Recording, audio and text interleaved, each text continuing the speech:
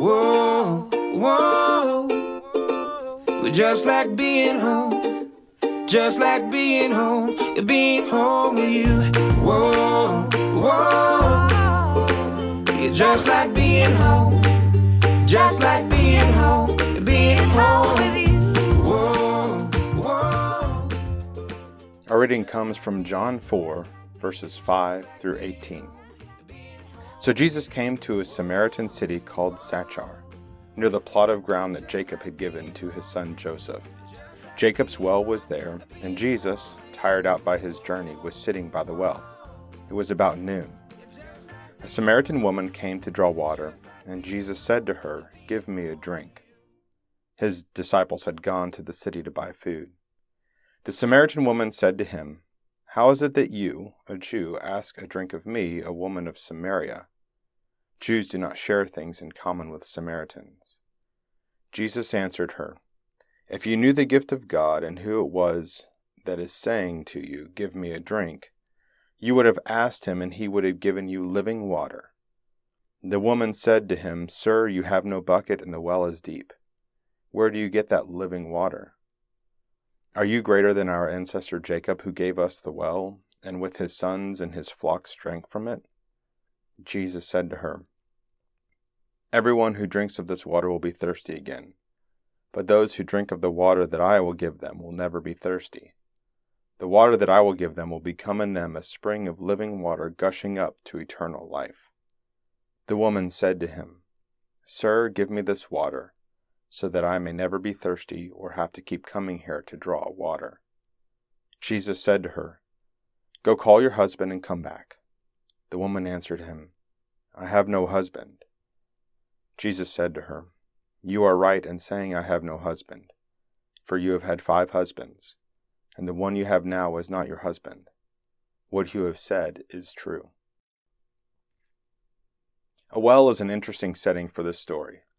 A story between Jesus and a woman, an outcast, a castaway. In an age of faucets and water mains, it is understandable that we miss the significance of this setting. But back in the day, the setting was half the story. A well. On the one hand, this well went back in time. It's Jacob's well. Jacob is a polarizing character from the Old Testament. He stole his older brother's birthright and fled before Esau could hurt him. Years later, Jacob wrestles all night with an angel, seeking a blessing. All this while on a trip back to reconcile with his brother, whom he wronged. Complicated would be the best way to describe his relationship with his family and with God. And this is who the well is named after. One can imagine that this well goes back generations and has been the meeting place for thousands upon thousands of women and children. This well, for the city of Sychar, represents the breadth of time. It is, however, a well, a place to draw water, something that could offer an abundance during rainy season, but also something that could run dry. It is, in a way, momentary. A well is a place that must be visited and drawn from daily. After all, one can only carry so much at a time, and so the life of the people at that time consisted of traveling daily to the well to draw the water needed for that day, while trusting that tomorrow the well will once again offer its yield. And the woman comes to this place for water. We don't know much about the woman, but we do know a few things. First of all, because of the time of day, we know that she is an outcast. Outcasts weren't able to go to the well first thing in the morning, the prime part of the day, before the heat became unbearable. They had to avoid interacting with the rest of society. Secondly, she is a Samaritan. Samaritans at that time were thought of very negatively in the eyes of Jews. During the exile, when Jews in that area were displaced and foreigners were brought in, the place became an example of cultural accommodation and interreligious marriage. It lacked the fidelity to God which Jerusalem and other areas represented. Finally, we know that she has had 5 husbands, but we don't know what has happened to them.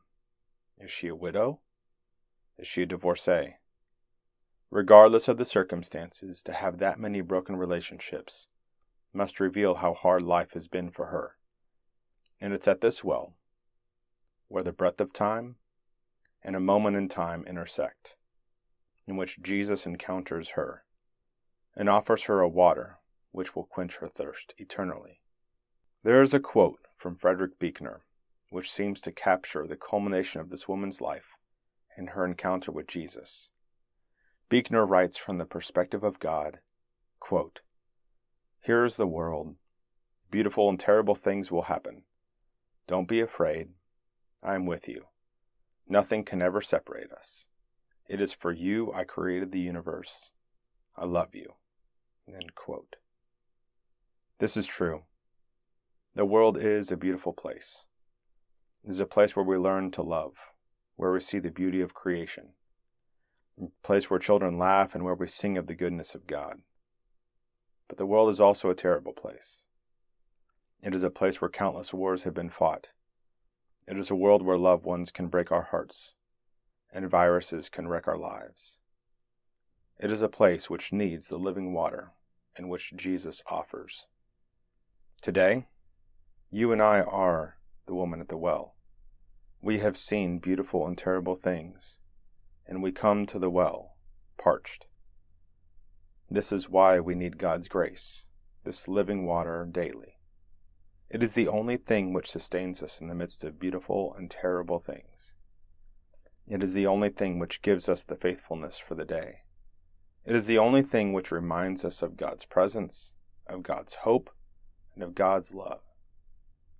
In a world of faucets and water mains, never forget to come to the well, in prayer and holy conversations, in worship and scripture. Come to the well every day to get the living water, the only thing that will truly quench our thirst. Let us pray. Gracious God, we have seen beautiful things and we have seen terrible things. Give us your living water to make it through today, trusting that your water will be there for us tomorrow. Amen.